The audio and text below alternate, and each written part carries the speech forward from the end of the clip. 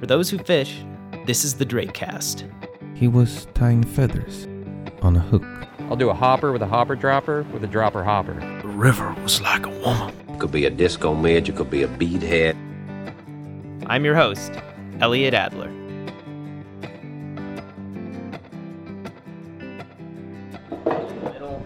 You gotta get this close to each other again. Yeah, Rex, you want What do you think? Can you hear it? Yeah, I think we Should I talk up? okay. Cheers.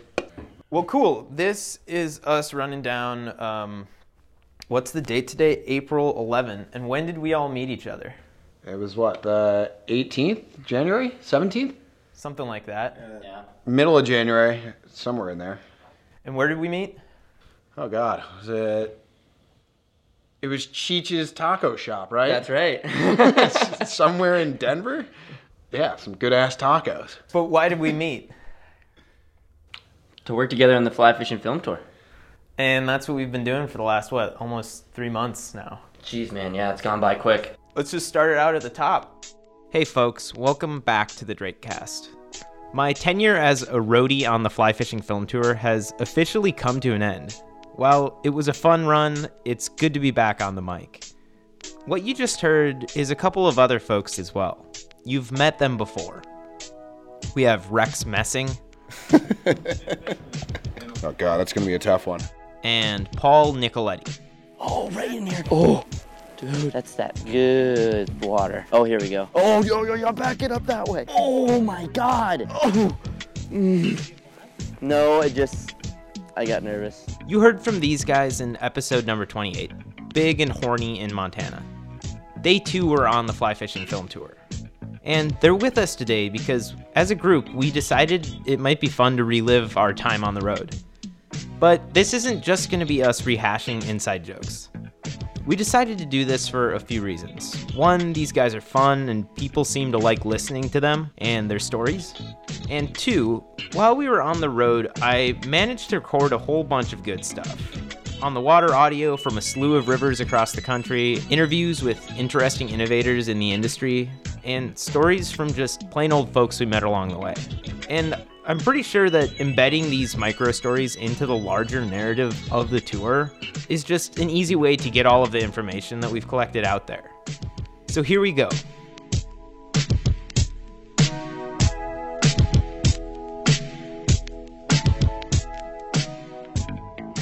Like Rex said at the beginning, we all met in January. From there... Yeah, it was what, like 3 days worth of packing, 2 days worth of packing? Just organizing stuff in the office before we actually got off on the road. From Boulder, we had, 4 days to get up to the world premiere of the 2018 F3T in Bozeman? Yeah, man. And what'd we do in the meantime? Man, we kind of took our sweet time. First, we made it to the Bighorn, which was pretty awesome. Got a chance to stay at the Bighorn Angler, and they hooked us up with our own, large cabin, pretty much. So we had our own bed. Had some pretty epic fishing. Oh, that was a fish. Yeah! Yeah! I got this! Yeah! Dude, give me that first fish streamer fish of the year. Yeah. Look at that dude. Yeah, which people heard about in the episode Big and Horny in Montana. That's right. Yeah, we nearly got blown off the road a couple times going through Wyoming. But yeah, the Bighorn was sick. It was 2 days of fishing. Then that float that you guys heard about was crazy. Crazy. And from the Bighorn, we then went to Bozeman, cruised over to Bozeman. Yeah, man, because when we got to Bozeman, we had a lot of things to kind of do. It was a world premiere, so we ended up going to Sims, and we had that really badass tour with Rich and Connor. Got to see kind of the production behind the waders that we've been dragging around across the country. And remember how at the top I said we'd be splicing in tape from on the road? Well, here's an opportunity to do so. Like Rex said, we had the privilege of touring the Sims production facility just outside of Bozeman, Montana. So we are walking through the Sims factory, and we got maybe 40 people working at a variety of sewing machines.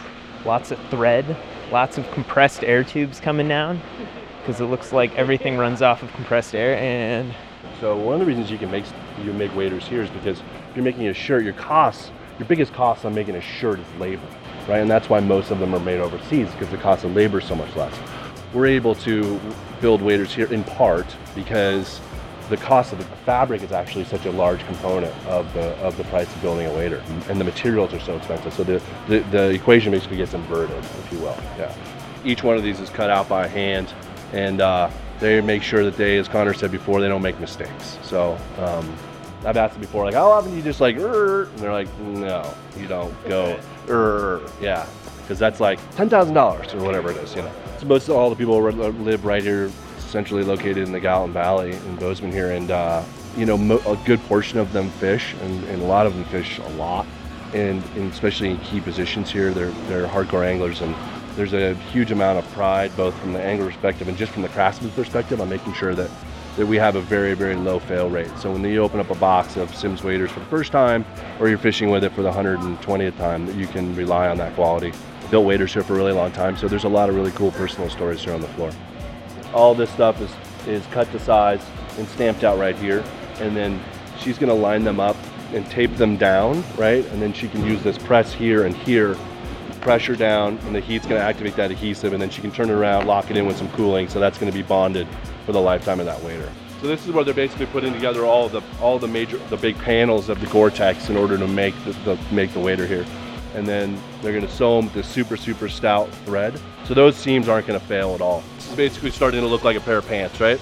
One thing you notice, that obviously it's not a waterproof garment yet, and that's because it's not been seam taped. Basically what's gonna happen is they're gonna put all of these seams right over the roller there, and there's a roll of tape. You can see that green tape right there.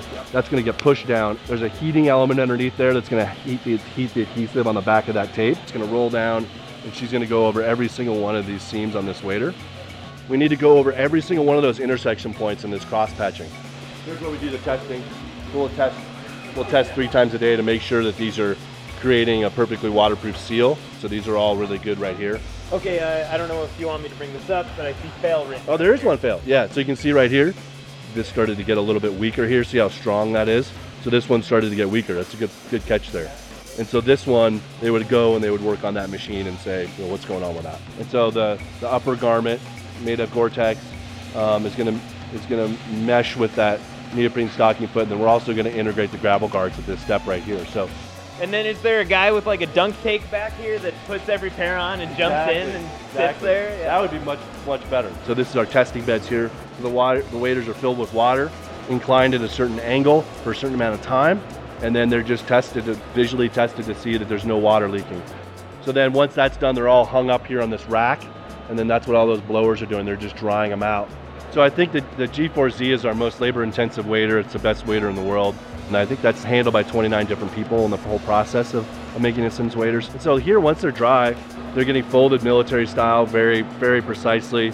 And then they're put in these boxes right here and sent into our warehouse and shipped around the world.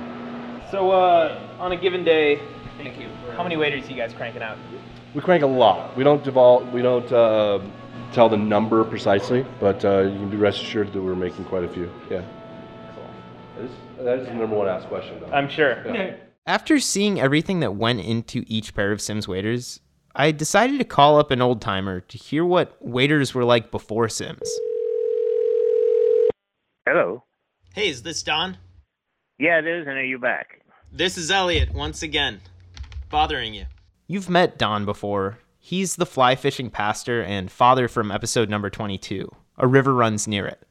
When did you get your first pair of waders? Oh, geez, I think, I started actually fishing kind of late because I was in my 30s, so that would have been, 1970, somewhere in there like that. We started out with marathon waders. Those were kind of rubberized. But the reason we did that is because they made a lot of mistakes when they were making them. You could get them as seconds. You could get them, cheap. So we would get them at Baseman's in Wausau, Wisconsin. And so that was the first waders that we used. And they were heavy, they were clumsy, they put up a lot of resistance to the water. They leak like hell, And then we went to the next generation that I used was were seal dries, which were like rubber. I mean, we used to call them body condoms because they were just like, just a rubber suit. The thing about those, though, you could duct tape them. When they leaked, you could put duct tape on them. I mean, I could never have gotten through any kind of security in an airport. I had so much duct tape on some of my waders. But the bad thing on those was when I was guiding, my drift boat had rope seats. And so you'd sit on a rope seat, a hemp seat all day and rub on it, and you rub the butt right out of them. So they leaked in strange. They used to leak in the butt of the wader because you just rub a hole in them.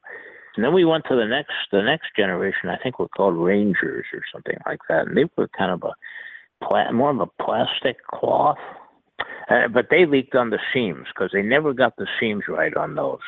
And then eventually, the waders evolved into the advent of Gore-Tex, or some early kinds of Gore-Tex. But in my memory, one of the problems with the Gore-Tex was it was such a thin fabric that you when you're walking to the creek or the stream, you go through any kind of berries, you'd have all these little pinhole leaks.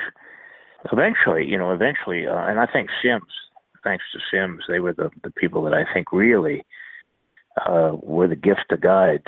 When did you get your first pair of waders that was like, oh, this is how a wader should be? Like, what year do you think that was?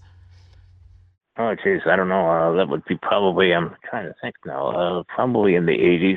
I would imagine in the 80s. I can remember I bought them through, I was guiding for Mike Lawson at the time, and I bought them through Mike, and they were Sims. I remember that. Yeah, that would have been in the late 80s.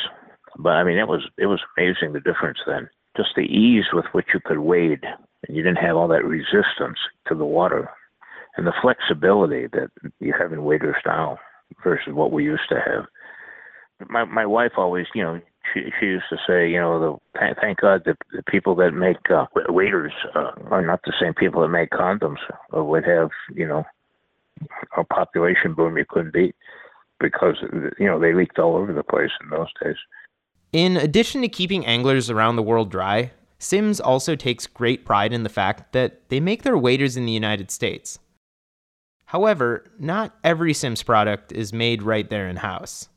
And to find out why Sims chooses to make some waders here but not others, I asked Diane Bristol to sit down to help explain these things. If we could just start by you stating your name and who you are within this company and where we are. Sure. My name is Diane Bristol. Currently, I'm the Senior Director of Employee and Community Engagement.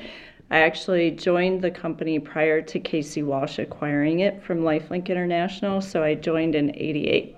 That was in Jackson, Wyoming, where Sims was founded. How long has Sims been making waders in the U.S. then? So Sims entered the wader market. They were number 2. And John Sims, so a little history on him, he was a professional fishing guide in the summer and a ski patroller in the winter in Jackson. Very creative. So he wanted to make the experience for his clients better, or on the ski patrol side, try and find people faster on the hill. So he would come up with these creative, innovative ideas. He pulled together a team of product people in Jackson that helped him to come to the market with the second neoprene wader, but he really moved the needle. That was about 1982. Then he sold the company to a gentleman named John Krisick, and so worked with W.L. Gore and the makers of Gore-Tex fabric, and that really led to the first Gore-Tex wader that actually launched after Casey Walsh acquired the company. So the first thing that we did as Sims Fishing Products was ship out Gore-Tex waders. And so we've been making waders ever since. So we're the first company to launch that waterproof breathable technology, and we're one of 2 Gore-Tex certified wader manufacturers in the world. You've been with the company since '88. How long has Sims been manufacturing waders in the United States? They actually, when they launched them in '82, that was the start of wader manufacturing in the U.S. And The initial run of Gore-Tex waders in about the first year was not made in the Sims manufacturing facility because we had to get our Gore-Tex license and certification. But at the point we did, then we took that over totally and have been doing it ever since. And why? Why do you guys choose to make waders in the U.S.? Well, several reasons. The most important is that there's a lot of innovation that you can do when your manufacturing facility is downstairs of your headquarters. A lot of times if you use a vendor that's not your own, they will try and tweak the design for manufacture to make it the most efficient and move through the most product. We want to make the best wader for the intended use. And so having the team downstairs helps us be more creative. It helps us bring things to market that probably wouldn't be done without a lot of pain and suffering if we were to try and do it outside of the U.S.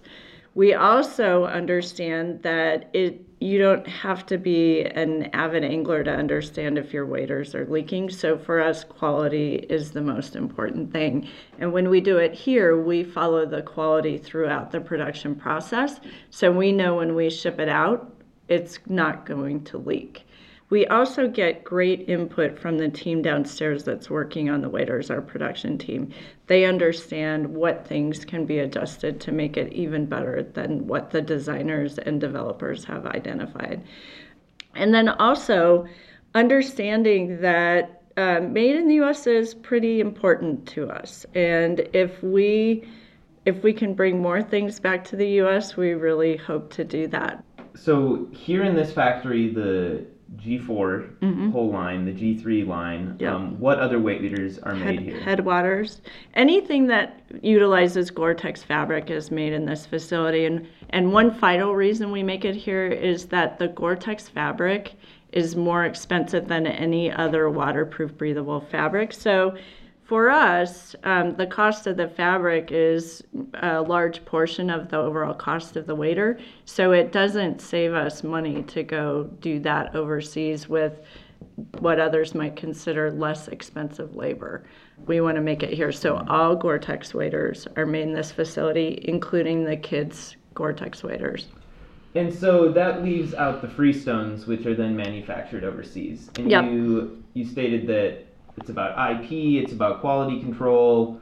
What are the thoughts on manufacturing the freestones overseas then? Yep. So anything that's made with our Torre fabric or with Torre fabric, that is also a waterproof breathable fabric, those are made overseas. And the reason that we chose to make that split is because currently from a capacity standpoint, we can't push all of those through our manufacturing facility. So from our seat, we determined that we wanted to be able to offer a broader range of wading products.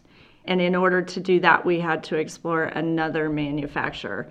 And, as I said, if we can grow our capacity here in Bozeman, we will explore doing more products here. That would be kind of the goal. Yep. This might be too in-depth with the company, but the freestones are the lowest price wader that you guys offer, correct? I think we have a Blackfoot wader right now that we are offering, and there's a couple more in the product line that we're looking at introducing that are a lower price point. Yeah. Could you hit that price point if things were manufactured in the U.S.? Depends on the capacity flow. If we were taking guide waders or G3 or any of the Gore-Tex waders off of the production line to move these through, we would really have to evaluate what we would be doing from a needs perspective. Granted, this doesn't address the fact that the factory floor isn't in operation for 14 plus hours of the day, and that in terms of logistical floor space, there could be the potential to expand operations in the U.S. So the potential is there for sure, but if you build products that don't have as many design details or innovations, then you would decrease the overhead. For us, it's just knowing from a capacity standpoint, how are we going to impact the availability of our Gore-Tex waders? There's a lot of proponents of the current tax bill that say it's going to encourage companies to repatriate jobs to the U.S. Is Sims considering doing so, and are you guys impacted by this tax bill that's being proposed? Well, as we are able to expand the production team, we will focus on products that we want to bring back. We'll likely focus on more technical manufacturing because that's what we do best. And ideally, you make stuff that you are experts in producing. So, will we make socks here? No, probably not. Will we make, probably not shirts, right? But if it is a super technical shirt, maybe. But we want to be experts in really technical manufacture. It's not for every product, right? There are a lot of things that cost a lot of money to manufacture. But if we can help people bring jobs back here, if we can employ more people in Bozeman, then that's a good thing for everyone. And we actually source a lot of products, or we target to source products that are made in the U.S. We have a vendor here in Bozeman that makes our nippers and our guide lanyards and things like that. So our global sourcing doesn't mean that we don't look right at our neighbors. So it's important. There's nothing that we don't come to the table and explore what are our options for something that's made in the U.S. And not to talk smack about the other guys, but are you aware of any other wader manufacturers that make their products in the U.S.? Well, there are no others because we're the only fishing wader made in the U.S. But this point right here is a big one. While Sims may not be making all or even the majority of its products in the United States, hardly anyone else is making any of their products here. And for that, Sims deserves some recognition. But that doesn't mean that there isn't room for improvement. But the Sims story isn't quite over yet. I got to pick up a new pair of waders. So they were pretty. Yeah, you should tell them that story, man, because they were all pretty freaking crazy about that. They're like, wait, what's the craziest story that you've heard about? A pair of waders getting torn up, and Rex happened to be one of the craziest stories.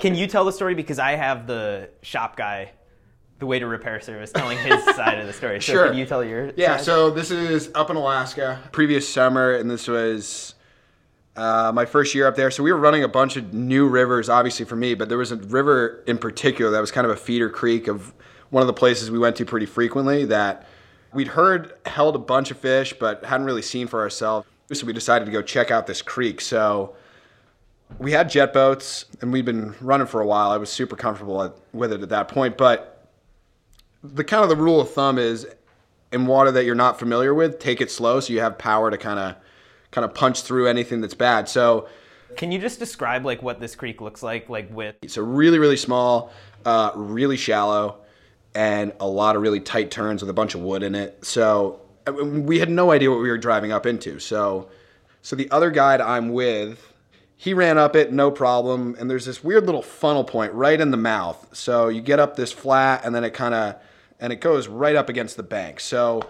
Mitch goes up it fine, kind of gets close to the bank, but doesn't have any problems. I kind of look at it and see what Mitch does, and basically follow the exact same path. But as I get up into the turn, I let off power because I kind of see that I have to make another sharp cut.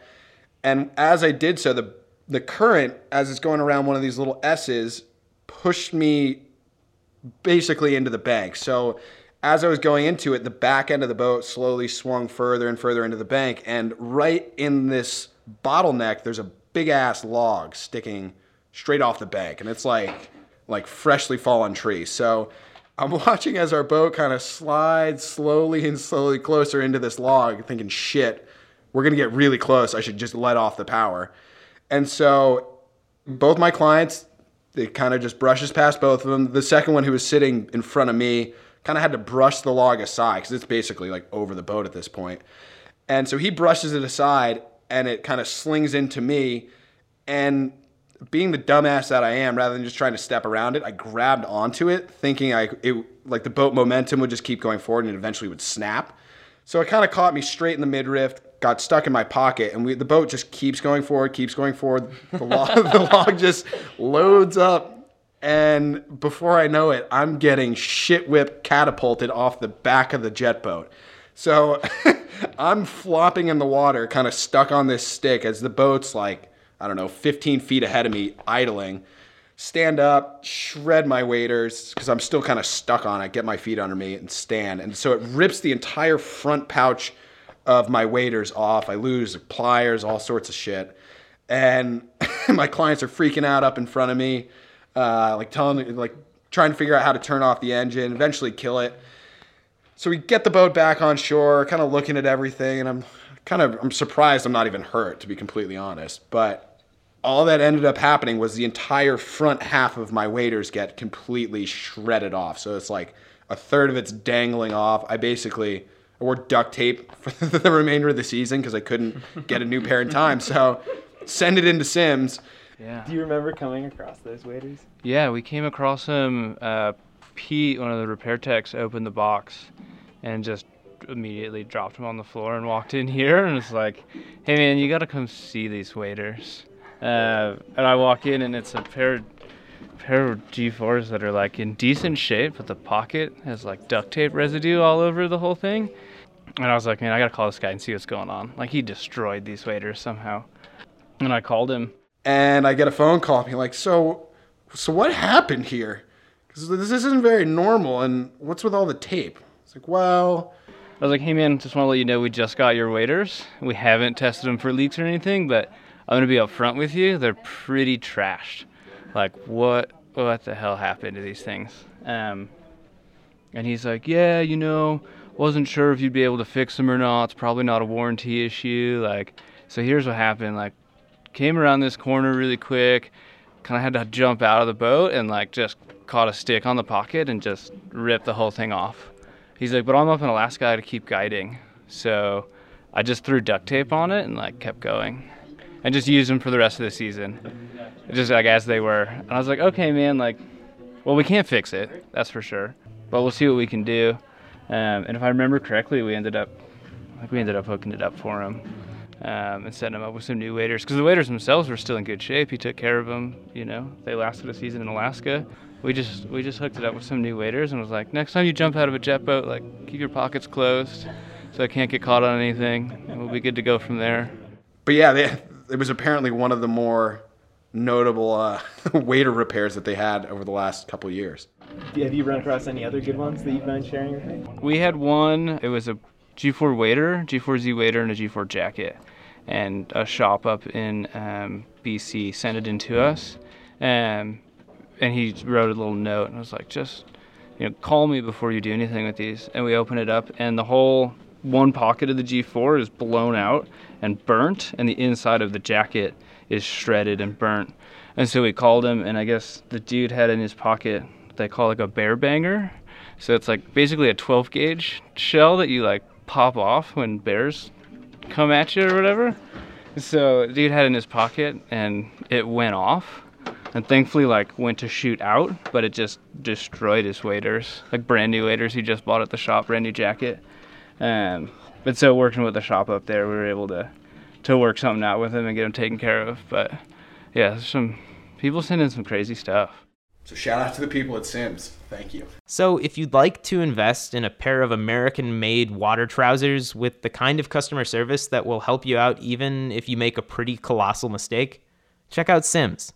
But make sure to get one of their Gore-Tex waders. All right, back to the rundown. Then we had the world premiere. Yeah, man. How you guys doing? Woo, look at this 4 o'clock show. Thank you guys so much for coming out and joining us this afternoon. We're fired up to be here in our first week of shows on the 2018 Flyfishing Film Tour. Don't tell anybody outside of this town. This is our favorite stop on the tour. And we are so glad you guys could come join us.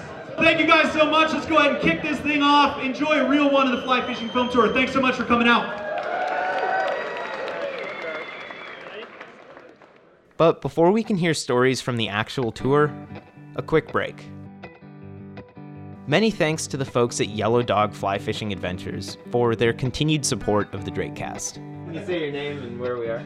Yeah, my name's Carter Lyles. We're at Yellow Dog Fly Fishing Adventures, Bozeman, Montana. A cold, snowy day here. Just showing all the fly fishing film tour guys around the office and talking to the DrakeCast. What do you like about working here? I just love the dynamic, and everybody's just, we're all anglers, we're all hardcore anglers, and it's so authentic because we have a team that is compiled of some of the greatest guides in the country and lodge managers and so on and so on. So I think it's the team that really makes working here so fun. And Carter happens to be one of those world-class guides now employed by Yellow Dog. Where were you before working here? I was at Trout Hunter Lodge on the Henry's Fork. What'd you like about that place?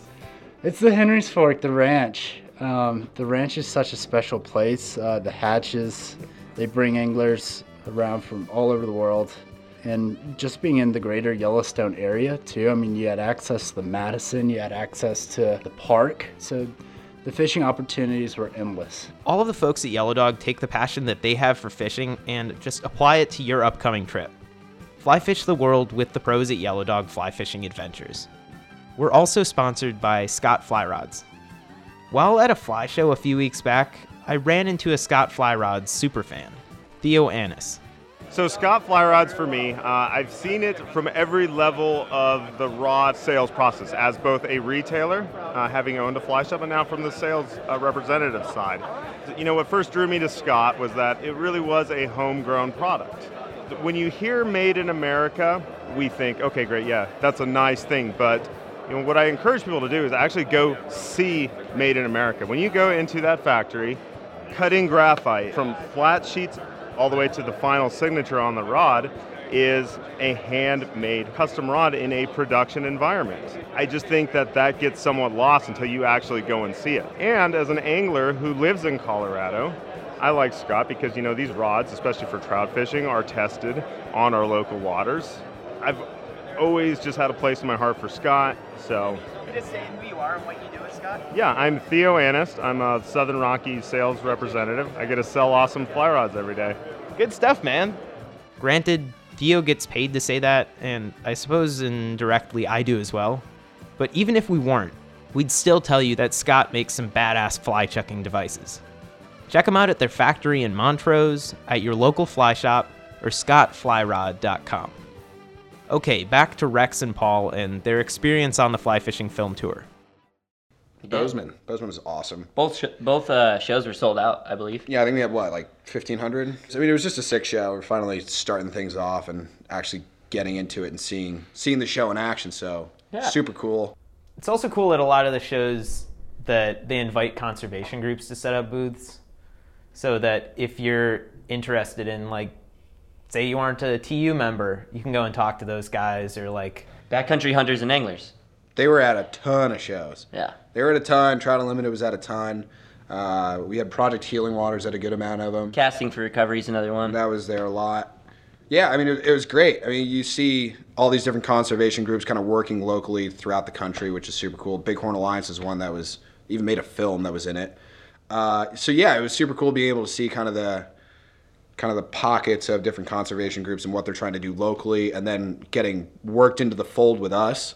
So they gain more exposure. We get to talk a little bit about what they're doing. So I think personally, one of my favorite things about being on the, working with the Fly Fishing Film Tour is that we are kind of like this vessel for conservation. Like we're not necessarily doing any of that work ourselves, but we get to not only have these conservation groups come from these local communities and interact with people they normally don't, but it's kind of like this cool common ground for people that are into fisheries science, that are biologists, people that are in conservation groups, and people that just like to get out there and fish and use the resources.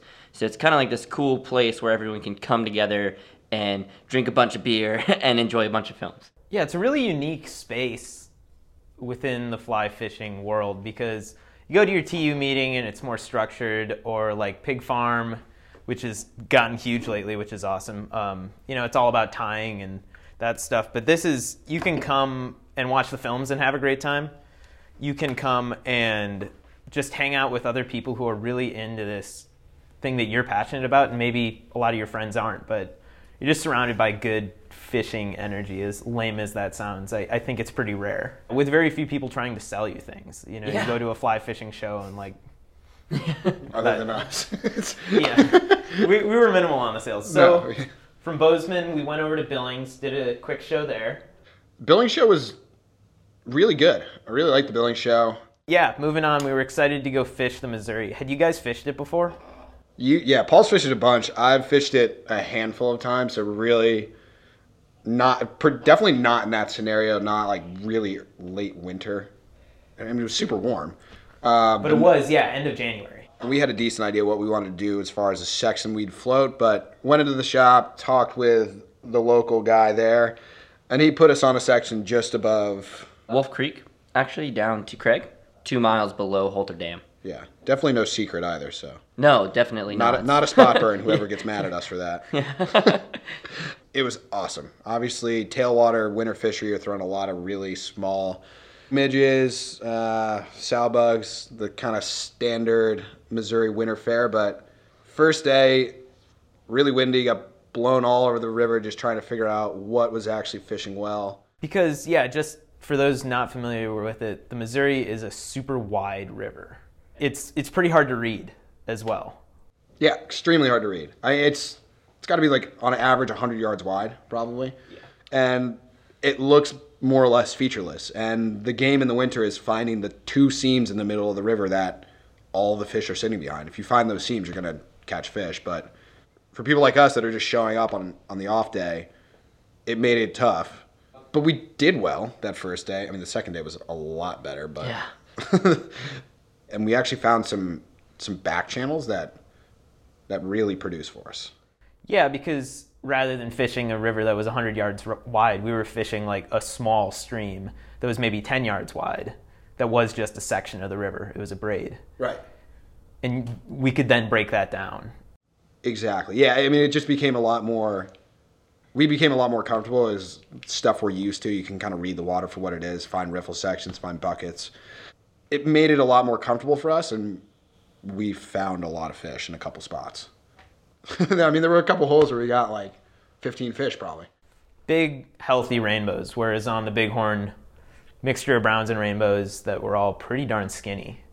But these, we landed quite a few fish over 20. We did. And it wasn't until the last 30, 40 minutes of the last day that I decided to throw on a small streamer, and then I got really pissed at myself because the streamer fishing was pretty incredible, and I had waited so long to actually give it a shot. So. And notable there, the last bank that we're fishing, probably 100 yards up from the boat ramp, Paul hooks one of his many huge fish that ended up being 16 inches. But truck the fly. Anyone that would have felt that fish hit that streamer would have been just completely crazy about it. Smashed it. Anyways, sent the boat into a panic, and we managed to step on the anchor release and did not step off of the anchor release. So I like that you included the royal we, but it was more of a less royal me that stepped on the anchor release. I wasn't pointing fingers, but it might have been Elliot that was on the oars at the time. Yeah, I mean, we were taking photos and like looking over at the bank, being like, "Shit, are we still moving?" And next thing you know, there's no anchor rope in the boat anymore. So if anyone is floating the Missouri River, I would make sure that you check river left before the Craig put in takeout, and you might find yourself a $100 anchor. Real nice anchor. Nice carabiner on there too. Pretty good rope as well. Good rope. Oh yeah, solid rope. So from there, we cruised. Where'd we go? Missoula? And why was that a special show? Personally, for me, I went to school in Missoula, and Rex and I work with a lot of people that are in Alaska that are from Montana, including one of our main bosses, Ryan Thompson, also known as RT. So being in Missoula itself is pretty crazy. It's just one of our more wild shows. But we also had Chuck Reagan from the first film in the F3T series of 2018 called Landsick. So he came out, and not only did he play at our show for us, but he also did an after party. Long water, carry me.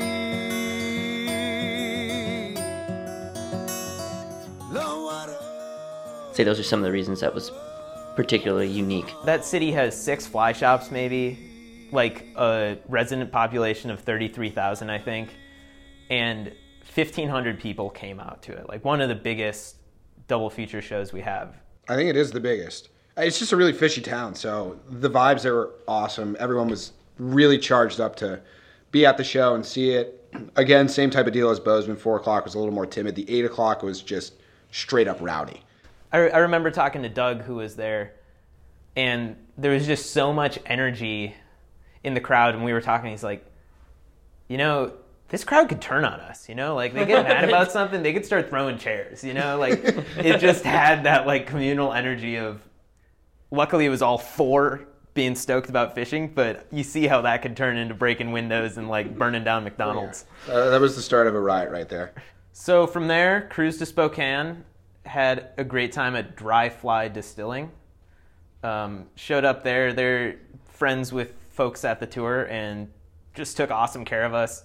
Put on a great show in Spokane, which is a totally underrated town. Oh, definitely. So underrated. They have 3 great YMCAs for anyone interesting, all of which have sauna, pool, a steam room, and whirlpool. So just keep that in mind. Shout out to Josh Mills for a nice hookup. Yeah, Josh Mills, based out of Spokane, Washington. I mean, that dude hooked us up last spring when we were going to go fish the Olympic Peninsula. And again, I mean, you guys have been literally you've had a text message thread with him for like pretty much since we've left Spokane. Yeah, and while we were at the Spokane show, I managed to talk with Josh a little bit, and he gave us some bugs. So right here, I'm going to insert some of that conversation. So this is Josh Mills of, I think he works for iHeartRadio or something like that, but he's a big proponent of the Wild Steelhead Coalition and huge steelhead fisherman. So here's a little bit of that conversation. Purple. Oh, these are sexy. Can you just describe a couple of these flies? Sure. I just, it's some of the things I don't really follow a specific pattern because I get too ADD at the vise and I try to have too many, I have too much materials. I'm just kind of sitting in my little cave at home, and whether it's a little bit of flash or a little bit of rhea or marabou or whatever, I just have an obsession with steelhead flies, pretty much. They look good. They look great, man. Oh, no. All right, let's just be real here. You can't just pick all the ones you want first like you did last time. Well, one, we're not taking them yet. That's fine. You can just, and then I can always just send them to you whenever you want. Well, so we're doing... One of the biggest bows this year in Alaska on the swing came on one of your bugs. No! Yeah. Yes! Dude, it was like the coolest swing fish ever. Yeah. It was like a 22-inch bow that took me to my backing swinging. When you surround yourself with a bunch of degenerate fly tires and we all just are like scoping, trying to find the better thing that sits better. This particular hook, as you can see, the eye is not as upturned as an owner. So it has more of a flat bend on it, and it's got and it just sits better in a tube. And so you don't miss the nibs. Because you can't miss the nibs, man. Oh, Lord. Is that a hubcap on there? That's what I'm trying to figure out, man. It's my spinners. No, it's I think it's a Pro Tube catch at the end of it. I try to implement and go back and take a lot of that classic stuff because there's a lot of history I think that lives on through our flies. And then there's other times where we're talking about alchemy at this point because we've got a lot of tinsel and half a chicken and getting juiced up. From there, we did West Seattle, right? Yep. So we did Spokane, West Seattle, Seattle. In 3 days. In 3 days, right? And then we did Portland like 2 days later. Yeah. I just remember a couple of the guys who showed up early for the West Seattle show were 2 Washington State fisheries biologists who focused on steelhead and salmon. And I just sat down and had like a 15-minute conversation with them about why the runs are so low, especially throughout Oregon this year. And like what's going to happen with the Atlantic salmon net pen spill and those fish getting up the Skagit and things like that. And so once again, you show up at these things like expecting to put on a movie and you end up learning a lot and meeting some really interesting people that you otherwise probably would never have had FaceTime with. Yeah, definitely. I mean, that's been an area that I've been super interested in. Paul and I, we fished the Olympic Peninsula last year. So we got a taste of what all those people are obsessed about, and it's just really cool seeing some of the faces behind it. Even people that we've read about, seen photos of, and actually get to meet in person. It's cool. And from Seattle, cruised down to Portland, but along the way, you two and RT hopped off and dropped the boat in a river that runs to the coast and fished for some steelhead. Tell us about that little float. Southern Washington on an unnamed river that's definitely named. We saw a lot of boats. We'd gotten word that there were steelhead moving through it. And it was pretty much a sprint drive for us to basically squeeze in a half-day float. So we really didn't know what to expect getting there. Talked to a couple boats that had landed some hatchery fish, but we struck out. But just really, it was great being in steelhead waters. We caught a lot of smaller fish. Finally got some two-hand rods back in our hands, so that was nice. It was just great being out on the water. Particularly, it was our first chance to fish with one of our bosses, which was cool because Paul and I, we fished together a ton, so we know what to expect fishing together. But it was a whole different dynamic to kind of fish with someone who's in charge of you. Yeah, it's really nice also to just have those days of fishing in between putting on the shows, because you interact with so many people and you hear about fishing and you get so many people excited about it, and it's really nice to kind of get that refresher where you get to go spend a half day in the water. I mean, it's just rejuvenating and just gets you super excited to go to the next show and keep on putting on these awesome events. While you guys fished, I had to do some work, so I went into a little greasy spoon where I met a couple dudes who had been steelhead fishing with bait for the last 40 years out there. And they had just gotten off the water, and I chatted with them and may have surreptitiously recorded some of our conversations. Oh, yeah. So I'm going to play a little bit of that recording with these guys about why they love steelhead fishing. Have you guys been fishing around here a long time then? Oh, yeah. Yeah. I've been doing this since the 90s. Why do you guys do it? What do you like about the water? Why are you guys coming out here and still doing this, even though it's no good? It's therapy. Oh, yeah. You can't. That and it is something about it. When you see those fish, when you hook them, and you're seeing them do that flip-flop in that clear water, and there's nothing better, dude. Nothing. Like when I hooked the fish this morning, I wasn't even paying attention. I saw a silver flash. I looked and my rod just loads up. And I hooked into it. Came right up next to the boat. We probably fought for about 45 seconds. From here to that table, flop, flop, flop, bang. Flop, flop, flop, bang. Flop, flop, flop, bang. And it went for one more dive and just went, popped the line right off. But it was probably like a 10-pound hen. There's nothing better, man. No, there ain't. It's crazy. I was pretty upset with it, but that's steelhead fishing. You get one bite, one chance a day. That's what you normally do, is you fish for one bite a day. All my friends will look at me and think I'm fucking crazy. Yeah. Because I'll be like, yeah, I'm going to drive 2 hours, wake up at 3 o'clock in the morning, we're going to go out there, I'm going to fish all day long and maybe catch one, and I'm going to come home and be happy about it. They're like, what? Like, how does that... Like, there's something about it. Not a problem. Even though the winter run, you freeze your ass off, your eyelids are frozen, your hands are numb, and you just are miserable as all hell. But I don't know. It's like a nice bright steelhead is just as good as like going out and shooting a buck. Nope. Yeah. Something about it, yeah. I mean, I used to do all the duck hunting and everything, and it's more adrenaline than having a 20, 30 geese land on top of you. For sure. Because, you just don't know. You want to go fishing Monday? I'm going to be down in Oregon. Oh, there you go. Otherwise, that's where I go on Tuesday for work. Did they catch anything? They had one on. Yeah, it sounded like pretty much par for the course for everyone on the water the last couple days there. But let's not forget that this was kind of the very beginning of Rex's spending spree. I think Rex alone, probably on this entire tour, has dropped more than $1,500 in strictly flies, especially when it came to the Pacific Northwest. As soon as he started looking at those big intruders and stuff, he just went wild. He just started buying flies and flies. Steelhead bugs are hard for me to resist. We got a taste of steelhead fishing because basically that led straight into the Portland show, and then we had 5 days off. And next week, in our follow-up episode, you'll get to hear about those 5 days and many more in part 2 with Paul and Rex. We'll have an in-depth look at fishing the Oregon coast, hang out with a couple more familiar voices, and hear about some controversial stuff going on in the Midwest with the steelhead they have there.